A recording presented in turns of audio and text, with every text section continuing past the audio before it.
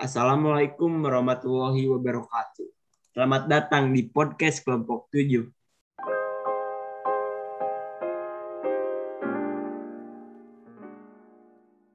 Di sini saya selaku moderator akan berbincang dengan narasumber kami mengenai alat penyimpanan atau storage. Apa sih storage itu? Storage atau alat penyimpanan adalah media fisik untuk menyimpan data, instruksi, dan informasi. Tanpa lama-lama lagi, kita sambut narasumber kami yang pertama, Naztadinur dari kelas PA2 Bogor. Halo. Kemudian yang kedua, Oksi dari kelas PA1 Bogor. Halo. Dan yang terakhir, Abdullah Zein dari PA1 Bogor. Halo. Pertama-tama penjelasan mengenai storage akan dijelaskan oleh Nazda. Kepada saudara Nazda dipersilakan. Baik, terima kasih Hasbi atas kesempatannya. Storage dibedakan menjadi dua, yaitu storage device dan storage medium. Yang pertama, storage device itu hardware yang merekam dan mencari kembali item dari storage medium. Sedangkan storage medium yaitu peralatan fisik di mana komputer menyimpan data, instruksi, dan informasi. Contohnya dari storage device dan storage medium yaitu microfilm, smart card, SIM card, dan lain-lain. Selanjutnya terdapat capacity atau kapasitas, yang dimana kapasitas adalah banyaknya byte yang dapat disimpan oleh media penyimpanan. Contoh dari kapasitas yaitu kilobyte, megabyte, gigabyte, dan terabyte. Selain capacity, storage device memiliki dua macam jenis di dalamnya, yaitu yang pertama reading. Reading adalah proses mentransfer item dari media penyimpanan ke memori. Yang kedua writing. Writing adalah proses mentransfer item dari memori ke media penyimpanan. Kemudian di dalam storage terdapat access time.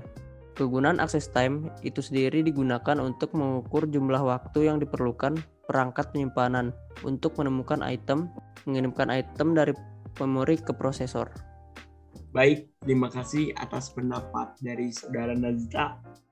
Selanjutnya kita akan membahas mengenai hard disk yang akan dijelaskan oleh narasumber kedua kami. Kepada saudari Oksi, dipersilakan. Baik, di sini saya akan menjelaskan mengenai hard disk. Salah satu contoh perangkat yang menggunakan access time adalah hard disk. Hard disk ini berisi satu atau lebih piring-piring bundar yang tidak fleksibel menggunakan partikel magnetik untuk menyimpan data, instruksi, dan informasi. Hard disk juga memiliki beberapa karakteristik. Yang pertama, capacity. Yang kedua, platter. Yang ketiga, read writer. Yang keempat, cylinder. Yang kelima, transfer rate. Yang keenam adalah access time. Kemudian di dalam hard disk ada track dan sektor. Track sendiri berisi pita yang menyempit yang membentuk lingkaran penuh pada permukaan disk.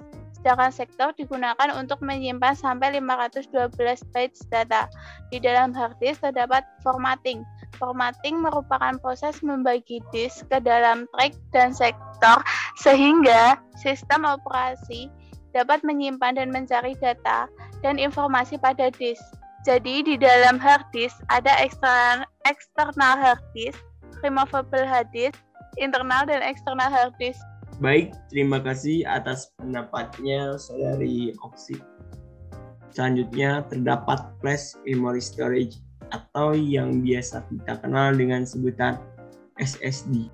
Kepada saudara Abdullah Zein dipersilakan untuk menjelaskan terkait flash memory storage dan cloud storage. Baik, terima kasih Hasbi. Saya akan menjelaskan flash memory storage. Flash memory chip adalah jenis media solid dan tidak mengandung bagian yang bergerak. SSD memiliki beberapa kelebihan dibandingkan hard disk magnetik, yaitu access time lebih cepat, transfer rate lebih cepat, lebih berumur panjang. Contoh dari flash memory storage yaitu secure digital, micro SD, SHDC, micro SDHC. USB flash drive bisa dipasangkan pada port USB pada komputer atau mobile device. Selanjutnya, cloud storage. Cloud storage adalah layanan internet yang menyediakan kepada pengguna komputer. Contoh cloud storage yaitu Google Doc, MySpace, iDrive.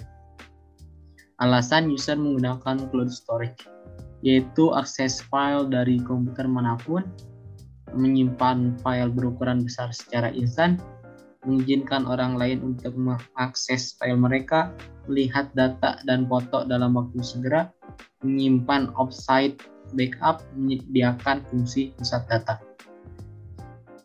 Terima kasih atas pendapatnya dari saudara Abdullah Zein.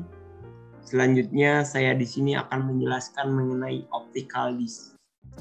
Optical disk biasanya digunakan untuk menyimpan software, data, foto digital, film, dan musik atau cakram optik. Cara merawat dari optical disk itu sendiri yaitu dengan cara jangan didekatkan dengan makanan, minuman, rokok, dan sinar matahari.